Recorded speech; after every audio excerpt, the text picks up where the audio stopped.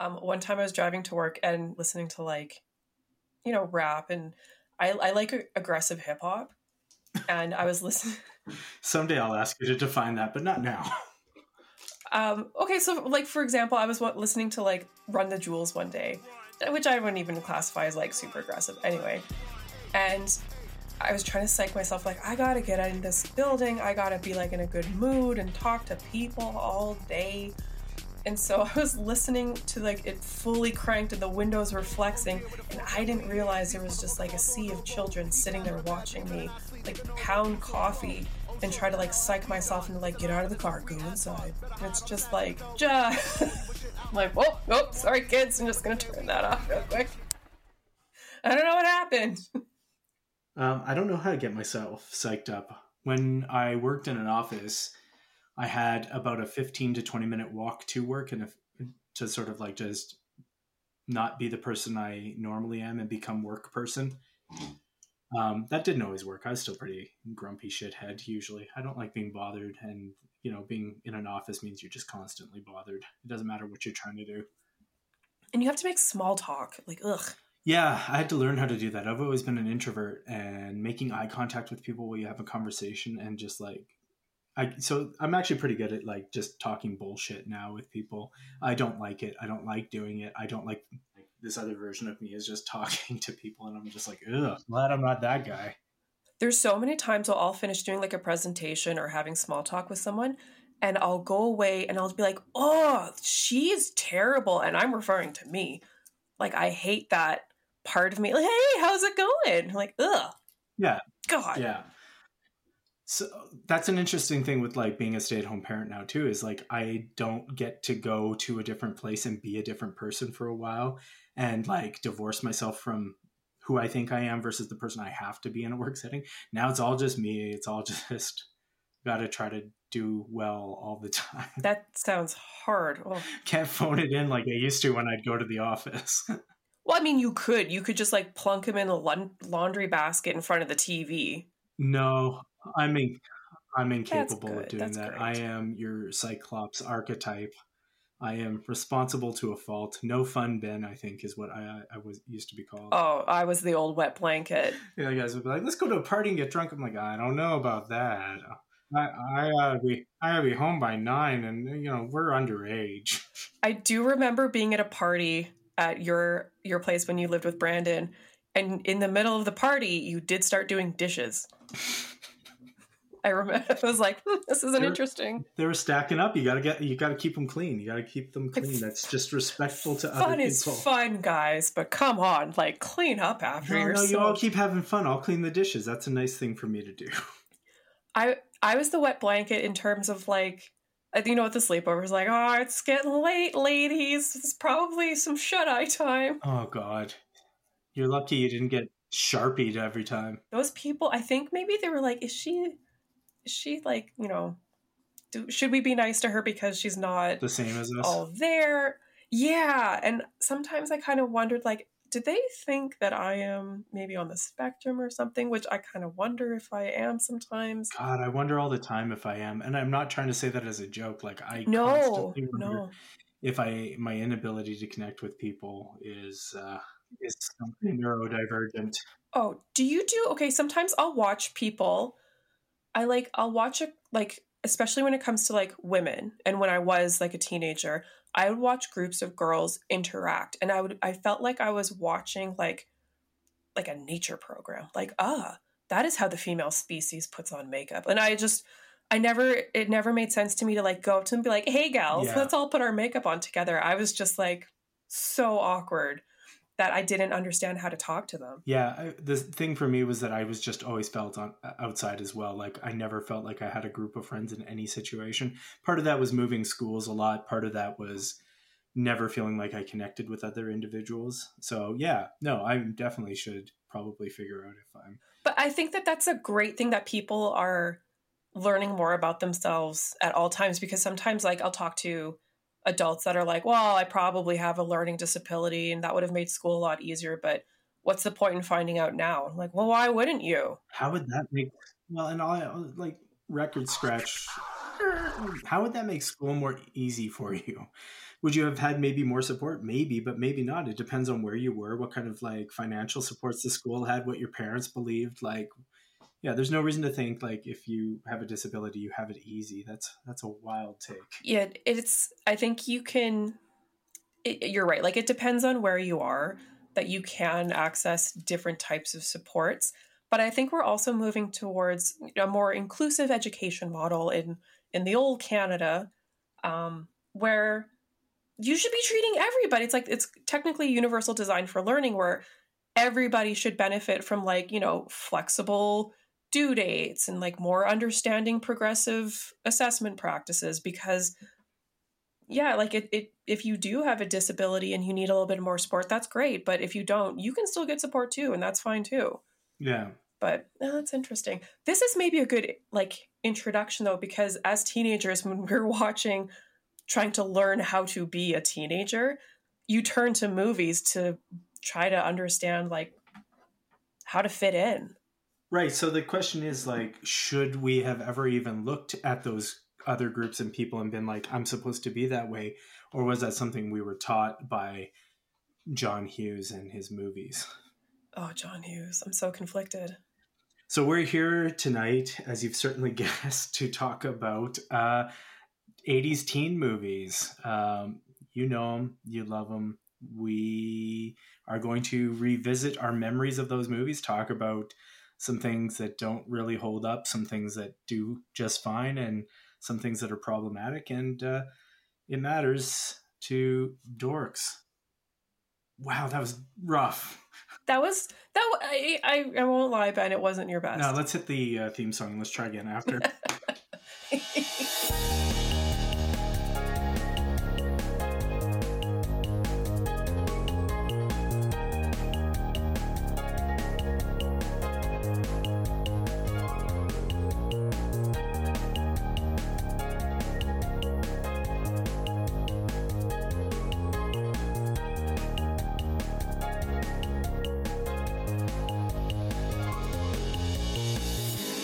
Welcome to Dork Matters, the show by and for dorks, made by dorks in a tree of dorks. We're like little dork elves, Keebler elves that make you dork cookies. Oh, I like that. Yeah. That's a nice little image. Yeah. We grow on trees. Yeah. Or we are inside of trees, baking tree. Yeah, because we don't like the outside so much. No, I'm not an outside person. I am your dad dork host, Ben Rankle. And with me, as always, is... You're a movie buff dork, Lexi Hunt. Oh, wow. No alliteration at all. You're just flying. Nah, I'm just getting right in there. You know what? Fuck it. You are going to have to be the movie buff dork tonight. I have tried to bone up on our subject. And I'm like, good God, I need a week to prepare for this by rewatching every single teen movie from the 80s, because that's what we're here to talk about tonight or today or whenever you're listening to this. Time is a flat circle. We're here to talk about teen movies of the 80s. I love this episode. The good, the bad, the ugly, the ones that hold up really well, the ones that do not hold up. We're going to just shoot the shit on teen movies because that's what we do. Oh, yeah. We're going to get a bunch of shit wrong as usual, and that's half the fun here. Can I start by saying, like, how many movies did John Hughes create? My God, that man was prolific. Yeah, so it depends on if we want to look at whether he directed it or produced it or whatever. But if we just go by Wikipedia filmography, let's count these out. 1, 2, 3, 4... 5, 6, 7, 8, 9, 10, 11, 12, 13, 14, 15, 16, 17, 18, 19, 20, 21, 22, 23, 24, 25, 26, 27, 28, 29, 30, 31, 32, 33, 35, 36, 37, 38 different films. And a lot of them, like, I didn't actually know that he did some of them. Some of them, of course, I was like, I knew that one, that's a John Hughes. But, like, Made in Manhattan, what? Yeah, Flubber. He was part of Flubber. He was part of Flubber. He produced Flubber. Yeah, all the Home Alones, right up to Home Alone 4, Taking Back the House, that seminal classic. We watch it every year at Christmas. Not the earlier 3 Home Alones, just Home Alone 4, the one everyone remembers. Yeah, the one that went straight to VHS release. Yeah. I think unfortunately it was even DVD at that point, just DVD. But then there's so many great ones too that actually I was talking to John about, what movies did you guys watch when you were growing up that you would classify as a teen movie? And he was more in the action side of the 80s and 90s movies. So he was like, I can talk to you about The Rock. How do you feel about that? But not so much. I think he said that they watched Breakfast Club in school, which I find incredible. Like, why would you watch that in school? Like, listening to it, there's so many messed up things. Like, Emilio Estevez talks about super gluing a guy's butt crack together. Like, I know what I'm going to show to my grade 9s today. And that's one of the tamer things that happens in that film, like that doesn't hold up. I mean, we might as well get into it. Let's start with the seminal classic, The Breakfast Club, with the greatest brat cast that you've ever seen. Everyone has seen this movie. We all know how it ends. That jumping fist pump in the air. You can hear the music right now, can't you? Forget about me. And I gotta say, best soundtrack. Don't you? I also like that weird slide guitar. Pew! That's a great 80s sound right there. I want you to do it again. Pew! Nice. Let's start a band. I can play the mouth trumpet. You can. And that's okay. That sounds really dirty, but it's actually like. I can play the mouth harp as long as we're embarrassing ourselves. That's right. I play harmonica as if I couldn't get any loser here. That's a word. Hey man, I played the clarinet in the old high school band. I think I played clarinet at one point too in the band. It's a great instrument. So Breakfast Club, which is weird because 16 Candles. Okay, let's go through. I feel like 16 Candles is probably the greatest offender of any teen movie from the 80s we're going to talk about. It's so bad. Yeah. And, everyone loves Breakfast Club. I feel like maybe 16 Candles is a little less watched still. I mean, we can talk about them both, but let's throw into Breakfast Club first. Let's talk about some of the fucked up shit that we remember happening and see if it's all true. You guys let us know if we make up any. I couldn't get over the fact that, first of all, I was like, who the hell has detention on the weekend? Because that's more of a punishment to the teachers than anything. Like, yeah, that's not happening. And what parent would be like, yeah, but parents would be like, no, I'm not doing that. Yeah, you want to keep my kid half an hour after school. Like, go nuts. That's one thing. I'm not, but yeah, they're not coming in on a weekend. And what teacher wants to do that? Like, you're not getting paid for that. Is that extracurricular at that point? I think that there's just so many issues with detention as that's a whole other issue. But to spend your weekend, I know they're trying to demonstrate that the character of, God, what is his name? The assistant principal who hauls everybody in. It just shows what a miserable git he is. But to me, that already, I was like, this movie is just setting me up. Principal Richard Vernon, who already is a problem because this guy just treats these children. So horrible. And they are children. Just awful. Yeah, just a way that he would have lost his job if it was nowadays. There's no way he keeps his job past that weekend. There's no way he keeps his job past his first interaction with, I think, Emilio Estevez with the stupid devil horns and for the rest of your natural born. That'd be on TikTok in 5 minutes. There'd be a whole crowd of people knocking down his doors. The school board trustee would be there, be like, nah, you don't have a job anymore. And as well they should. You can't. There's one part in the movie where Judd Nelson's character, Bender, is playing basketball in the gym, and he's like, I'm thinking about going out for a scholarship. And that's such a great point that he could have just been like, okay, let's play. And then look, you're building a relationship and you're not being a complete D-bag. They're get to know him. Just play basketball with him. It's literally a Saturday and you're sitting in your office. You may as well. Yeah. Instead, he yells at him, if I remember correctly, and tells him he's never going anywhere. Yeah, that he's a piece of trash. Just you don't talk to people that way. It's terrible. So it's so just offensive to. You should never treat anyone like that, and you should never 100% have teachers speaking to students that way. That's just unacceptable. The movie is in the National Film Registry of the Library of Congress for its culturally, historically, and aesthetically significant nature. So that's something that I didn't just read off of Wikipedia. I mean, it is a huge part of culture that kind of changed the way that we, talk about things. Do you remember where the movie's set? It's they're all kind of set in the same, Middle America. yeah, like a Michigan In kind of Michigan place. is what I would guess. I have no idea. I can't remember anymore. It's a very white cast as well, which Oh is yeah. interesting. Yeah, what are some other egregious issues that we have with that one? Well, I don't like the way that Claire, so Molly Ringwald's character, she is berated, harassed by Bender. The entire movie, he's got his head between her legs at one point because he's hiding.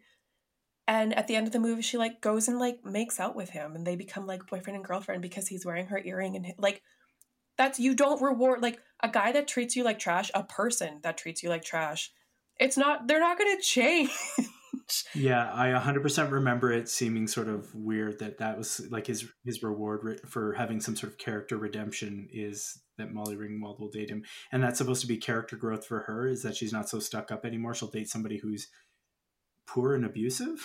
I guess. Or that like she's like pushing back against her parents, or like I didn't really care for that part as much.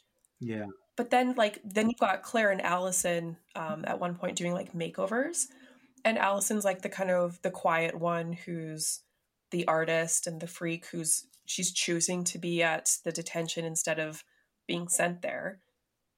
And so Claire gives her the makeover, and all of a sudden she's all thatted. She's pretty, and now Emilio Estevez's character Andrew is like into her. If it wasn't for like before he didn't see her, but as soon as Molly Ringwald put some makeup on her and pulled her hair back, well now Allison's a person. I just thought like, oh, that sends the wrong message.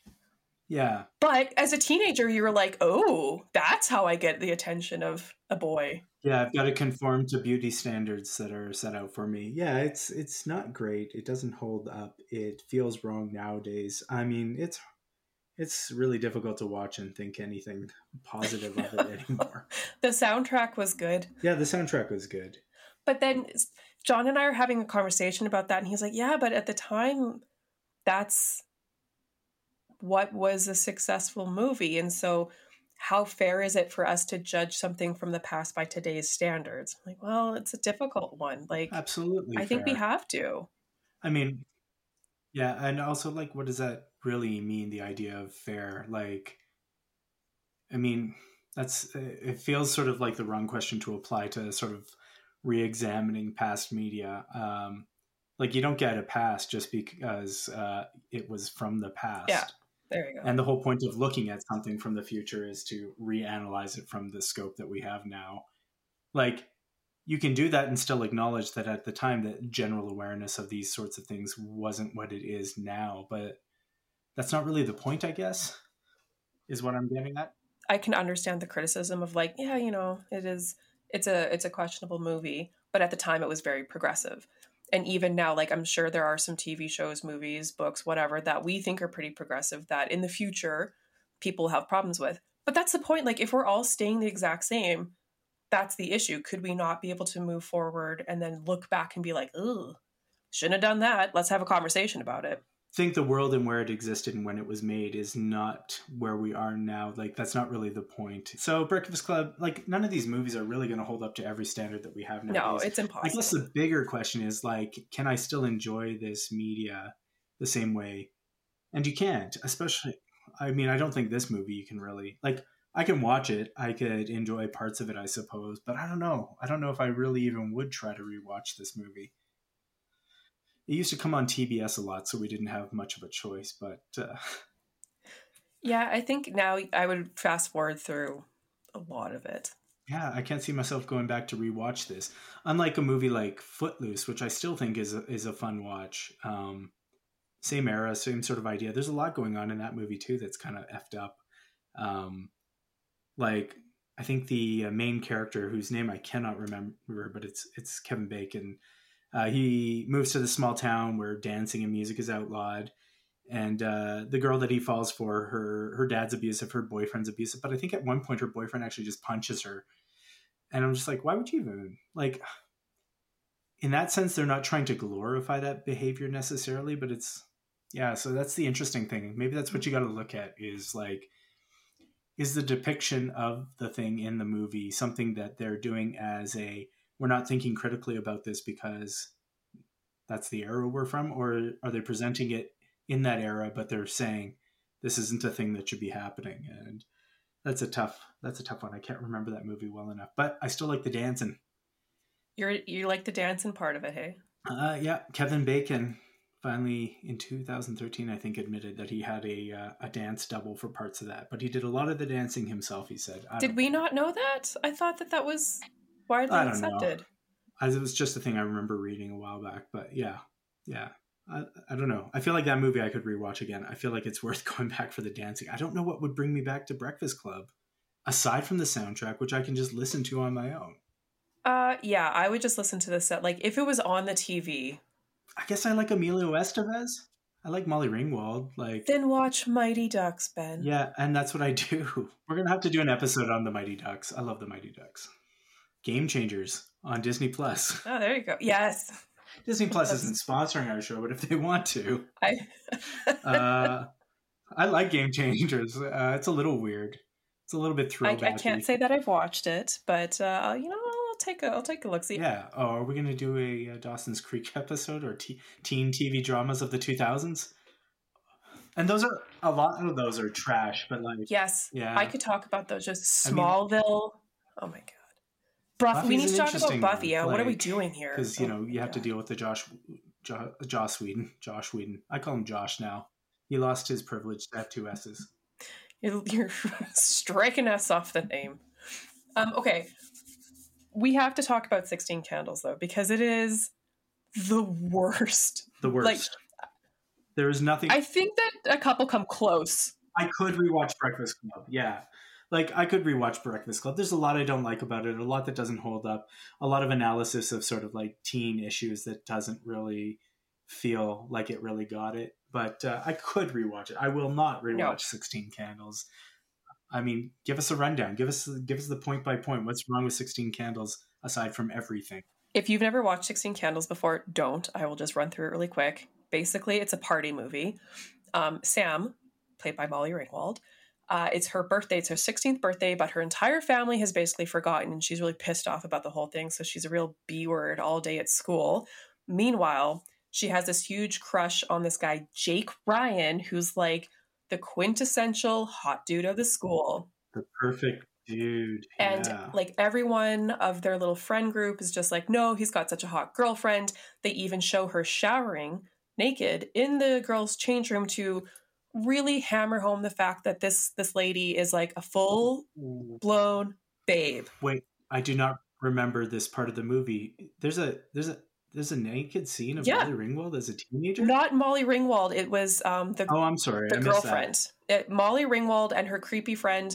It's so creepy. They're leering and watching her shower because Molly Ringwald is comparing her chest to Jake Ryan's girlfriend to be like, oh, she's a woman and I'm a girl. Why would he ever pay attention to me? Because boobs are the only thing that matter, apparently. Mm. And then meanwhile, so at the same time, Sam, Molly Ringwald, her grandparents come to her house and they bring their foreign exchange student. No, we can't even get into the foreign exchange student. It's so bad. It's so bad. I'm not even going to, you can go look it up. I'm not going to say his name because it makes me feel uncomfortable if I'm honest, but it's like a derogatory name that is just like, it's just so offensive. And every time it's intended to mimic what white people make as sounds when they try to, do Asian voices or language, and it's just a continuous shit show of racism. And every time the character is on the screen, a gong sounds. Yeah, I remember that part. So then Sam goes to the dance because she still has a thing for Jake, and she has to bring people with her. And now enter Michael C. Hall. Oh, he's Ducky, right? And his creepy little character, because. No, that's Pretty in Pink. Come on. Jesus Christ. Oh, God, I'm mixing your up shit together. movies.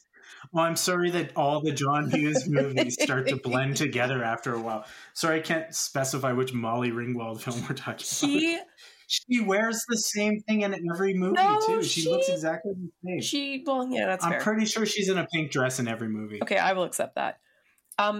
Anthony Michael Hall's character is Ted, and they refer to him as Farmer Ted the entire movie, which I don't really understand why that's the thing. Oh, he's the one that gets sent home with what's-her-face, right? When she's drunk. Jakes. And it's basically... Yes. Right? Yeah, it's a date rape situation. Have fun. Well, and first, like, he won't leave Sam alone at the dance. He keeps following her around, won't take no for an answer. And she basically has to barter with him to piss off by giving him her panties. So, and then he pretends that he, like, got them however, and is cheered on by, like, a full bathroom full of dorks. Not our people. But... Yeah. Then this devolves into a party at Jake's house. Everybody kind of winds up at this Jake's house party where Jake's girlfriend is drunk and kind of an asshole. He kicks them all out and gives Ted the keys to his car and his passed out girlfriend in the back seat. And long story short, he winds up making out with her when she comes to eventually. Yeah, I remember that. And when she asks, "Did you take advantage of me?" And he said no, and she was like, "Cool." Like, what? Wait, don't they actually end up, like, doing it in that movie and neither of them remember it? Or am I thinking of another movie again? It could. You know what?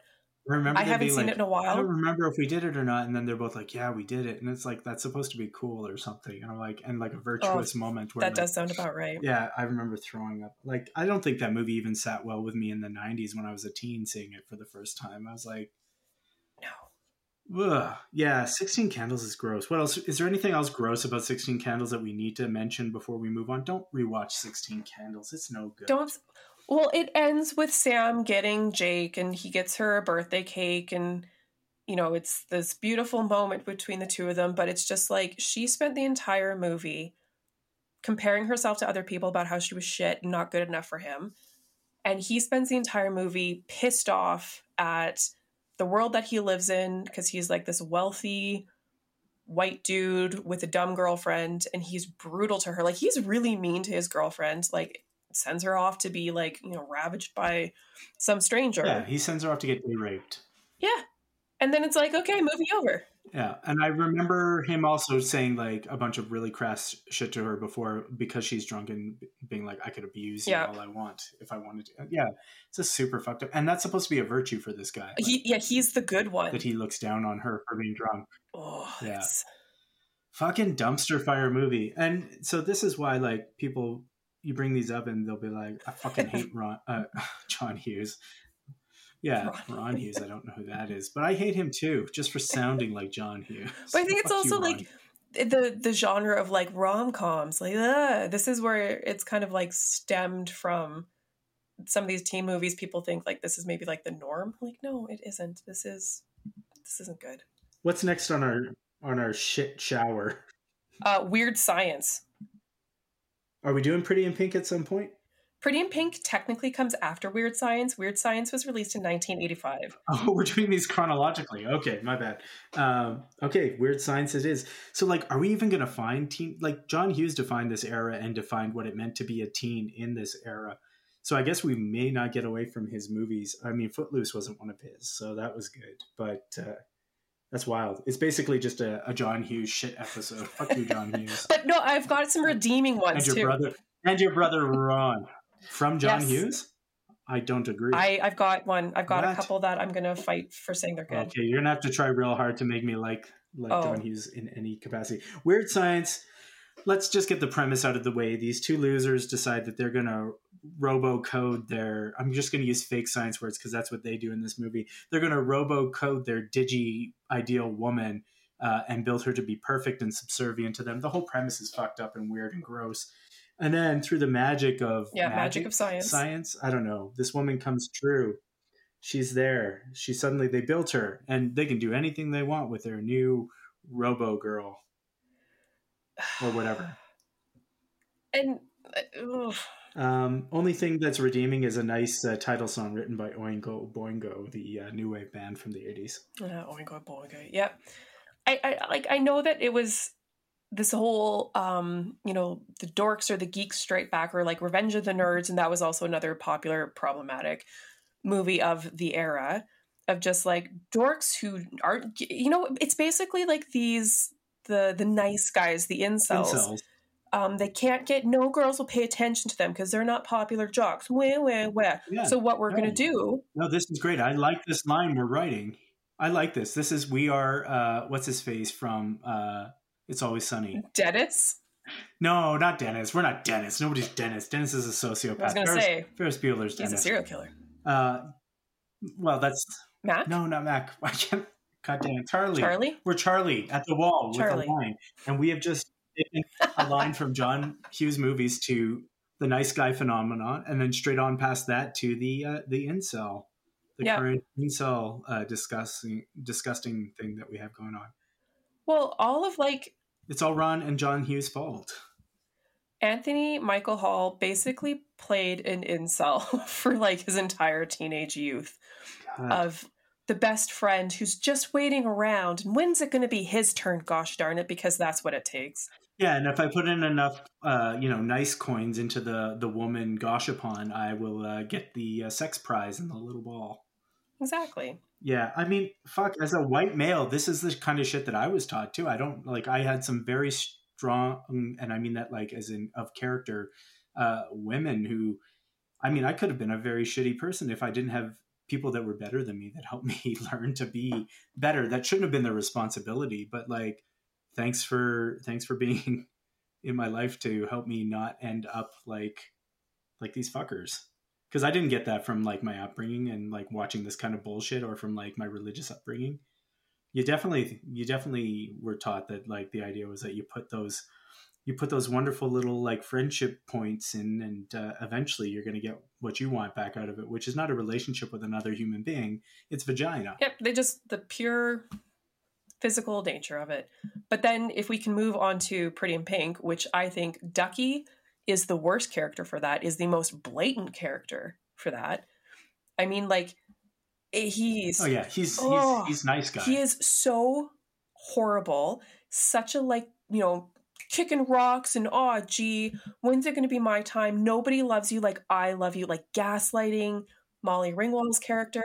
Unrequited love sort of thing is supposed to be, like, romantic as opposed to creepy. Well, and speaking of creepy, then James Spader's creep-ass character is even worse, because he's the king gaslighter of pretending to absolutely hate Molly Ringwald's character, Andy, but then secretly is like trying to get with her. And I'm like, yeah, there it is. There's the douchebag.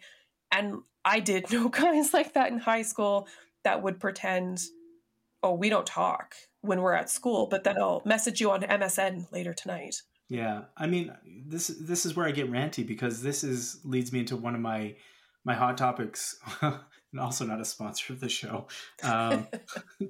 Wish they were. Do they still exist? They do. There's one at Market Mall. Yeah, you can get like records from them in film. They're the only place that sell record players in film anymore. Yep. But this is one of like the things that gets me kind of passionate, is that when this kind of subject comes up, men get mad at people pointing it out. White males specifically get mad at people pointing out that like this was sort of the culture that we were steeped in, what we were built to be. Like, I feel like men should be super fucking angry that this is what society tried to turn us into, did turn us into. Like, but instead we double down on this shit. We get mad. We try to defend it. We try to defend that, like, finger quotes culture. But like, we should be fucking pissed all the time about what our society, patriarchal and, colonial as it is, like what it tried and tries and continues to try to turn white men into. Like, but dudes just don't get pissed at that. That's, for some reason, they just can't. They can't find that. And it makes me mad on a daily basis. I see myself as sort of like this robot that was built by, these fucking people to do this thing. And it makes me mad every day that I almost didn't have a fair shot at being like a normal-ish human being that could treat people with empathy and kindness because of this kind of media, of this kind of culture, this pervasiveness. And yeah, fuck it. It just gets me that other dudes, aren't just constantly pissed off about this. Well, when you talk about like systemic racism, and lots of people are like, there's no such thing, which is bullshit. Yes. Bullshit. Sorry, I hadn't gotten one of those in a few episodes. That's a good. We got to have one of those per episode. I feel like these, like, not necessarily these ones, but movies like these, like, this is a part of it, of just like keeping everybody in their place and telling everybody what role you sit on that chair over there, you wear that type of like, this is. And even like looking at the 90s movies, it's just as bad, because now we have like, oh no, yeah, definitely, right? Like it's just as bad. And even now I was thinking, like, what are the current teen movies? They're not that different, really. I don't really know. Well, no, because I guess it's still the same machine and the same the same systemic system that's still churning this shit out. It hasn't, like, the decision makers, the money and stuff are all of a certain I don't know, persuasion, ilk, build. And so that hasn't changed. So why would the content change? You know, there might be veneers put on things from people at certain parts of the process, but the assembly line is still largely the same and has the same intent. The blueprints haven't changed. You know, have I mixed my metaphor enough, or is this pretty? You got a little. They're good. Yeah, like yeah. It just so thinking of the other podcast, Art Intervention. There was one episode where I found out a lot of research about why the art industry, especially like art galleries and museums, are so white. And one article I found was talking about they're super white because those types of institutions typically they don't have a lot of government support. They don't have any like, you know, public money coming in that's really keeping the lights on. So you really have to rely on the private sector for donations.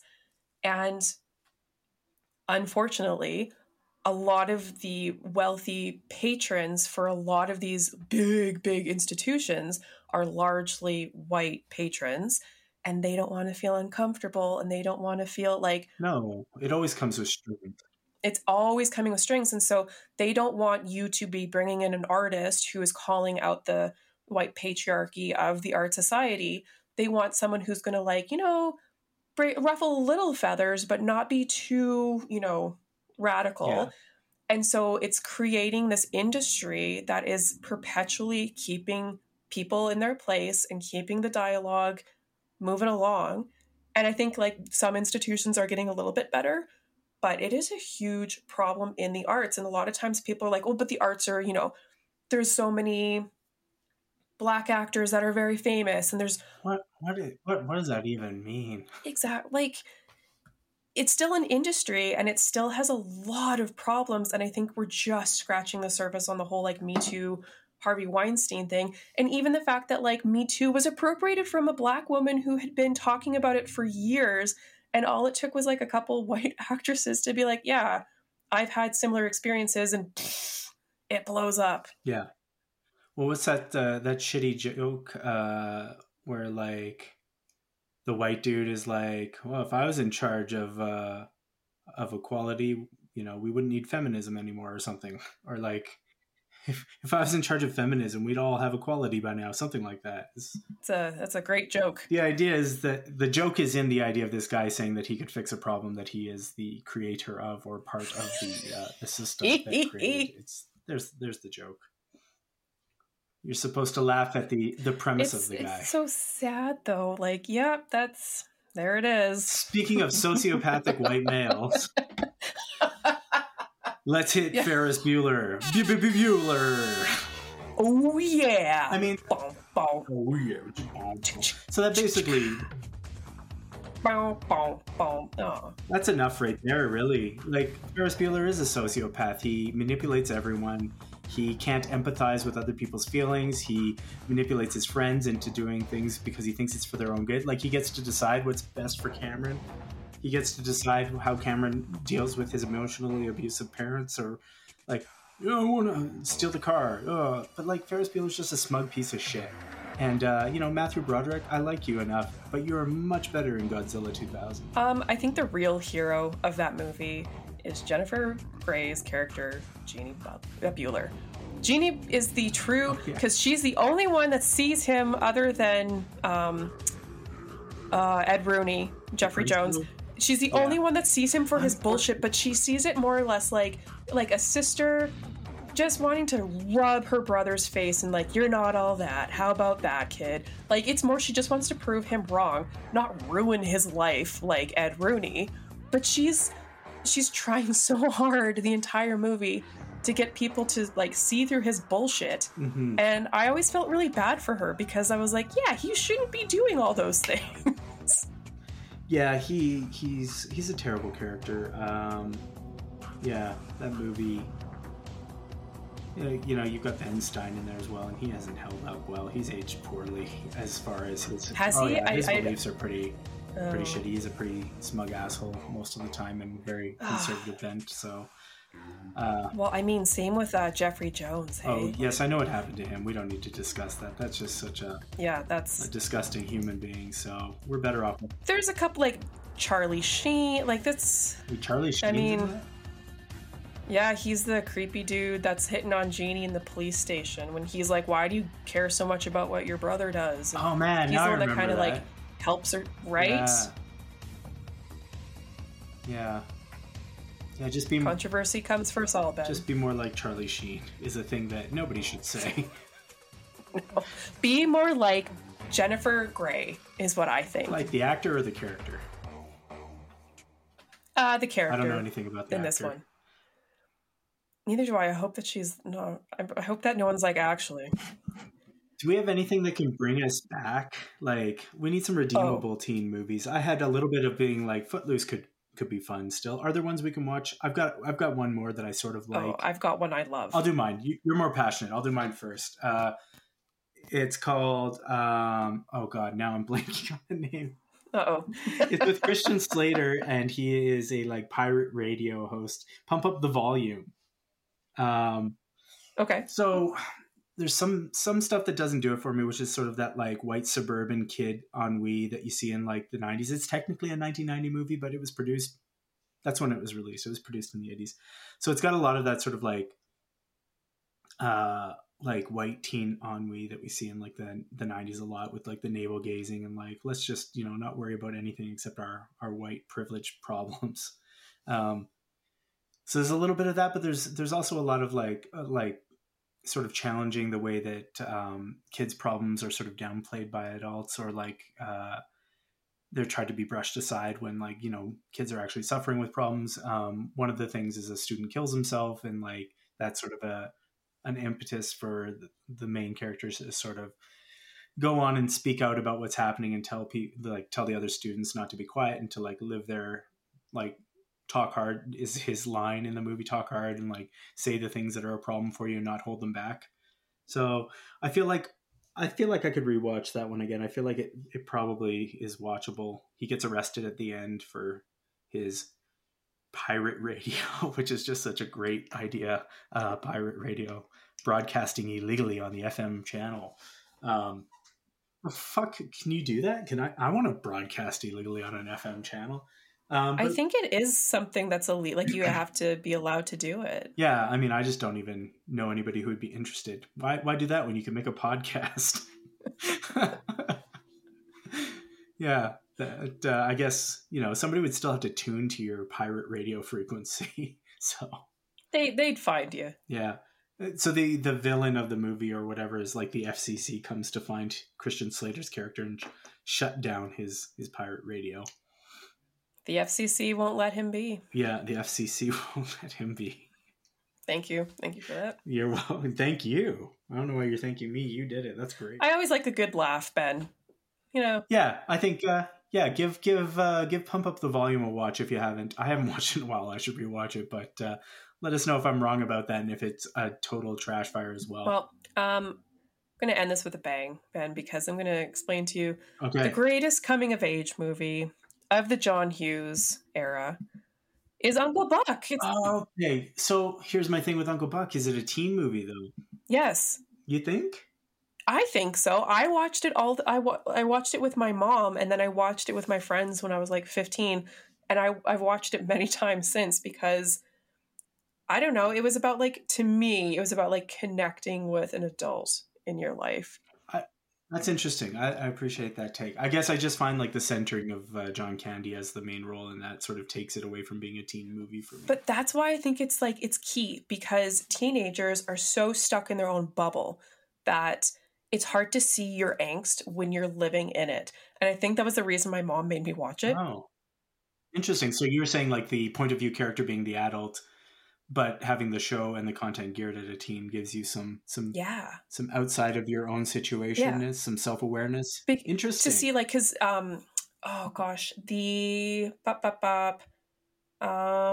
Tia, Tia's 15 and she's the oldest of the three kids, and she's like, if you've never seen the movie, she's a cow. Like the entire movie, she's just being an asshole for no purpose. No, I've seen it a number of times. I watch it every Christmas. That is my Home Alone. It's been a while though. It's been a while. And it's just because she's so brutal. And then John Candy's character comes in, and you know, she's got a couple lines that she says that are just horrible, so mean and callous. And then she treats her family like garbage. She winds up shacking up with a dude who's trying to take advantage of her. And I think that this is really key, and a lot of people should watch it, that if you are a 15, 16, 17-year-old and you are dating someone who is older than you, it is not an equal relationship. I'm sorry, it just isn't. And that's something that, like, when I was a teenager, I was like, I can take care of myself. And so many times, like, yeah, to a point, and then you pass a line, and then it gets real tricky. And what I liked about that is, even though she treated people poorly, like John Candy came to her rescue and supported her and helped her to take her power back from this douchebag who tried to hurt her. Right. So in a typical John Hughes movie, we'd see her get a comeuppance of some sort of degradation or sexual assault as sort of the character arc. Like, oh, that'll teach you to be a B word. Well, you got what was coming to you, haha. But that doesn't happen in this film. Interesting. Well, it almost does. Like, her boyfriend tries to pressure her into having sex. She's not ready, so she leaves the party, and he does like make fun of her. And then John Candy comes and finds her walking away from the party, and you know, she's embarrassed and whatever. And then he basically kidnaps the boyfriend in the back of the car. And then they hit golf balls at him to really like... That sounds good to me. I'm fine with that. Good place. And I know, like, it's still, you're right. Like, she's still like, there's that like, haha, you were almost like, you know, taken advantage of. That'll show you to That's what you get for being a little bag. But I just feel like of those movies, this is probably the one that has like aged the best, because even like John Candy's character is so flawed. Yeah. And it shows like all these redeeming qualities about him. Yeah. I mean, that sounds like a good synopsis to me. I'd rewatch that. I'll give it a shot, and y'all should give that a shot too. See what you think. See if there's some aspects of that film that we forgot that maybe cause it to bump off a little bit. Although it sounds like Lexi watches it pretty regularly, so she knows what's up. I'm going to be really sad if someone out there is like, but did you forget about this scene? Because probably. Maybe, but you know, that's just an opportunity. Yeah, that's just an opportunity to appreciate what happened there. And, you know, that doesn't mean you have to stop watching Uncle Buck. It just means we have to somehow create a 15-minute episode addendum to this that people are forced to listen to. That, okay, so there's this part in the movie and we have to talk about it where things go blah, blah, blah. Yeah, I have to imagine that we'll end up doing a lot of retraction or correction episodes. Maybe that should be just a fun off week thing we do. We do, you know, corrections and just 15-minute episodes every other week when we're not on our regular schedule. So here's some shit we got wrong last week, and we just list it. Yeah, just sorry about this. Sorry about the following things. Said this, didn't mean to. Ben, we haven't done Who's That Pokemon yet. Oh, fuck. Let's do a Who's That Pokemon here. I think we got another little ways to go. We should do a wrap up, but let's do a Who's That Pokemon. Is it your turn again to come up with Pokemon? Well, I've done many. I'm happy to keep explaining wet bags of sand to you, but do you want to take a crack at Who's That Pokemon? I didn't come up with one, so it'll be on the fly. Yeah, I'll do one, unless you had one prepared. No. Okay. Who's that Pokemon? And I will describe now the Pokemon with which you need to guess. Excellent. It's sort of like a picture. Okay. Imagine an upside down No, right way up, like a pitcher, as in a like a vase, not a. Okay, like a pitcher of lemonade. Yeah. And then there's Okay, like okay. some sort of leaves coming off, leaf-shaped protrusions, one on each side of this pitcher. Oh my god. And then there's also some sort of circular balls atop the pitcher. And are you explaining an actual Pokemon to me, or is this like a? Yeah.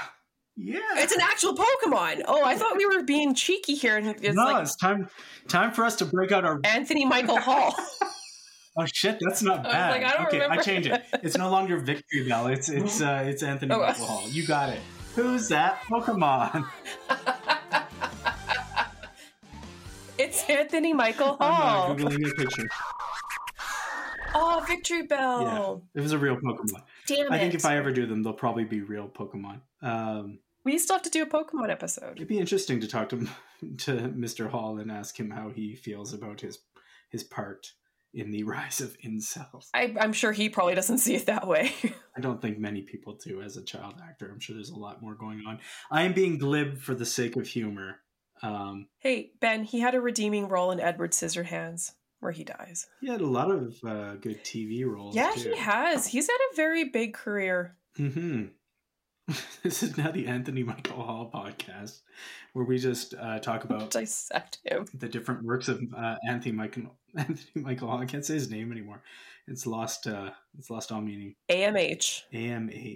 He's been active as an actor since 1977. Is that something you knew? Wow. No, that's a. He's 53 years old. He was born in 1968, April 14th, in West Roxbury, Massachusetts. Can we stop and talk about Massachusetts for a second and how difficult a fucking place that is to say? I have such a hard time with it. I'd rather just be like that place or write it down and point to it because I feel like I can't say it appropriately. Yeah, and I'm not going to make fun of the name because I don't know its origins, etymology, or anything, and I don't want to step on something. But just saying Massachusetts, I've always said Massachusetts or whatever as a kid. I've always said it wrong, and then I was in New York and I said Massachusetts, and somebody said, "What the fuck is wrong with you?" Massachusetts. Massachusetts. Oh, okay. Yeah, it sounds wrong. Just say it. Okay, everybody at home listening, say Massachusetts about 5 times, maybe 10 times in a row, and see if you still like yourself. That's a tough homework assignment. Yeah, enjoy. What else do we need to know about Michael Anthony Hall? That's it. I'm good. Let's move on. Who's that Pokemon? We're back. We're back into the regular show. No longer the AMH. Anthony Michael Hall hour, the AMH hour. Is there anything else we should hit here on the way out? I mean, he produced or something Beethoven, so that's interesting. He also did Home Alone, which is a beloved movie. Produced, yeah, he didn't. Oh, I thought, okay, but still, that's good to know.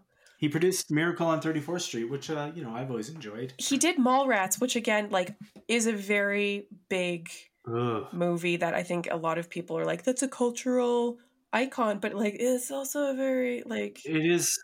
Yeah, it's not a good flick. It does not hold up. And it is one of those ones that, as a rite of passage, as a 14-year-old, at least around our neck of the woods, you definitely watched and thought was the greatest thing that ever happened. Shit pretzels. In the back of a Volkswagen. It's just... Yeah. I feel like it's a really weird mix of, heartwarming children's movies and then, really problematic teen... Yeah, raunchy comedies. Wow, that's an interesting mix you got there, pal. Yeah, it's a wild time at Ridgemont High, which is a movie we should have talked about, but we didn't get to. That's fine. And I don't really remember enough about it except one of the Penns is in it, I think it's Sean Penn, who is problematic as well. Yeah, it's Sean Penn. Yeah. Yeah. There's we could. There's a lot of other very problematic teen movies. I mean, we've got the whole 90s to stare down. Yeah. She's All That. I mean, and that, those are movies that I definitely can't hardly wait. Oh, I used to love that movie. Of course you did. We all thought it was great. And I watched it recently. Oh. No, I know. Yeah, there's not a single aspect of that movie that I think holds up. Oh, you mean Seth Green's character isn't a redeeming figure throughout history? Is an absolute travesty that was allowed to become a thing. Oh my gosh. the racism in that character alone, and that like sort of characterization that we saw a lot of in the 90s and early 2000s is just wild. I know. Just wild that stuff had no critical second thought. Like, I know we talk about like history and like culture as like these eras, and like we didn't have this sort of like cultural awareness of these things at the time, and like it's true, but also like, so fucking what? Like, that doesn't make it okay. I just can't see that as an excuse. Yeah, can't see it as an excuse. Can't hardly use it as an excuse. Can't hardly wait to use it as an excuse. Like, I just can't use that as a way to be like, I can still watch this film and not think of it critically, which I guess nobody's really asking anyone to do. Like, but then it like problematic media is a whole other topic. It is, because it does beg the question of, do we look at the art versus the artist? Because then like we're leading into that era, and even like there's a little controversy this week with the old Margaret Atwood and her comments. Oh God. And yeah. I'm not going to say that I told you so world, but I did say that Margaret Atwood isn't a great, I mean, she started to swing problematic for a while now, but like, this is also the advent of sort of like internet as well, as like, we did not have the information earlier on to know her thoughts on subjects that, you know, were outside of what she'd write about in her books. And maybe more intelligent people than myself picked up more of like her problems. I read her books, the ones that I enjoyed, which were like the Mad Adam trilogy, when I was in my early 20s. I don't consider that I was even like a proper adult human with critical thought until I was 25. So like I still miss stuff all the time. And yeah, that's interesting. Margaret Atwood though, way to hold my beer, J.K. Rowling. Jesus. Rolling. Yeah, I did make a couple jokes of like, oh, she's really JKing herself this week. Yeah. Like, just, if anyone is ever, like, here's my piece of advice. Just stop. Just don't. Like, and a lot of times, don't weigh in. This is not a place for free. You know what I think about this? Nothing. You think nothing about it. Shut up. Oh, no, trust me. That's a lesson I learned as a white dude on the internet that's like more or less cishet, like, you know, maybe I don't need to offer an opinion on this. There's going to be a lot of other takes, and I could probably do the most for myself by just reading how this goes out. And if I have questions about things, do some fucking Googling and try to understand these points that I'm having trouble with. And well, This has been a depressing and sad episode about our failed teenage years of just disappointing racism and sexism.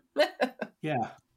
Well, you know, and again, this goes back to my really good analogy about like conveyor belts and machines or whatever. Like, we haven't fixed the problems with the blueprints and the machinery that's making this shit. So why would we expect it to be different?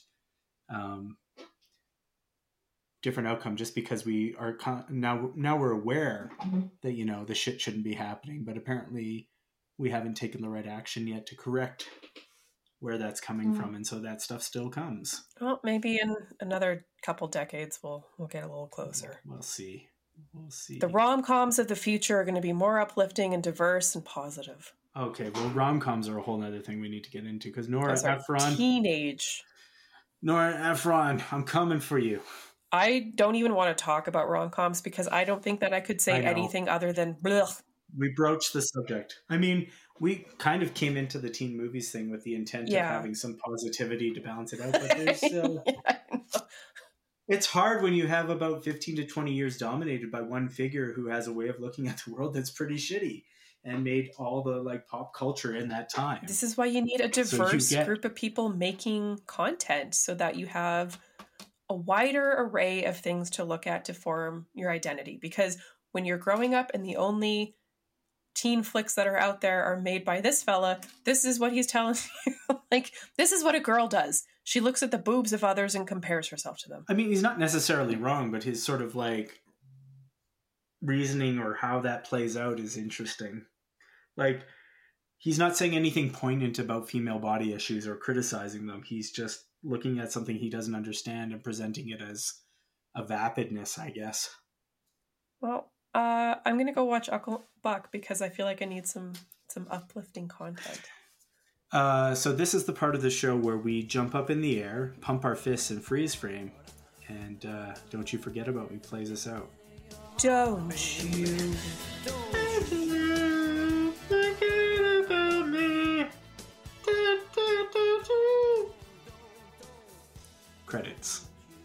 Thanks for listening. This has been Dork Matters. I have been your dad dork host, Ben Rankle, and with me, as always, your slightly depressed, teenage, angsty teen, Lexi.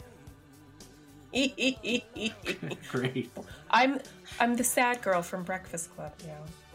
Allison. No. Oh boy. Well, just wait till we get you a makeover.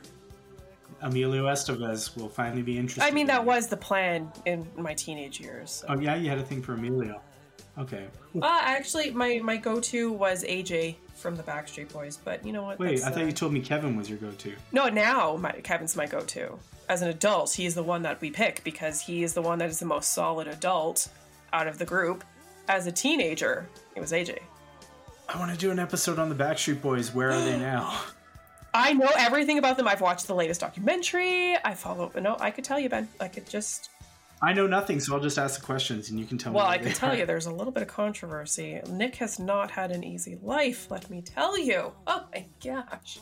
Yeah, he's got some grief with his little brother too. Yeah. Who maybe went off the rails. His whole family went off the rails. The poor man lost a sister. He has had a very difficult go of things. Let's not do that episode. Yeah. That sounds sad. We want to have fun things. We're just going to talk about Stardew Valley in the next episode. So see you then. Hey, let us know if there are any topics you want us to ramble on about.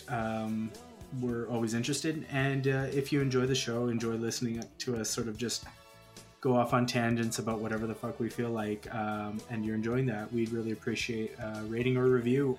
Please, sir, I'd like some more podcast listeners. Yeah, do an entire episode like that. That's a good one. Oliver Twist.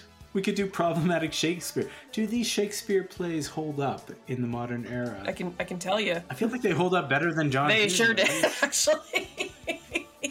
At least he had a black person in one of his plays. And it sounds like he understood young women better than John Hughes. Well, I mean, when you die when you're 30, they've got a less, smaller time frame to really be working with here. Just like Jesus. This is a weird ending to the episode. We should see if the Bible holds up. We review the Bible and see if some of those passages really hold up. Should you really leave town if you masturbate and get sperm on your hand? What? Is that a thing? Earlier in the Old Testament. Wacky time. Let's cut this part too. I'm sure this episode could end back when we did the Don't You Forget About Me song, and I think it was perfect. All right. Good night. Thanks for listening to Dork Matters. If you like the podcast, subscribe, give a rating, and tell a friend about us. If you are a fellow dork and have a dork issue that you think we need to discuss, tell us on our social media. You can find us on Instagram and Twitter. You can also check out our original art and other content from Ben and myself. We'd like to say a big thank you to Yabra for the use of our theme song Dance off of their Astral EP, as well as a thank you to Jess Schmidt for producing and editing our podcast. Thanks, Jess. Dork Matters. This podcast is created on the traditional territories of the Blackfoot Nations, which includes the Siksika, the Piikani, and the Kainai. We also acknowledge the Stoney Nakoda Nation, Tsuut'ina, and Métis Region 3. Dork Matters is a proud member of the Alberta Public Radio Podcast Network.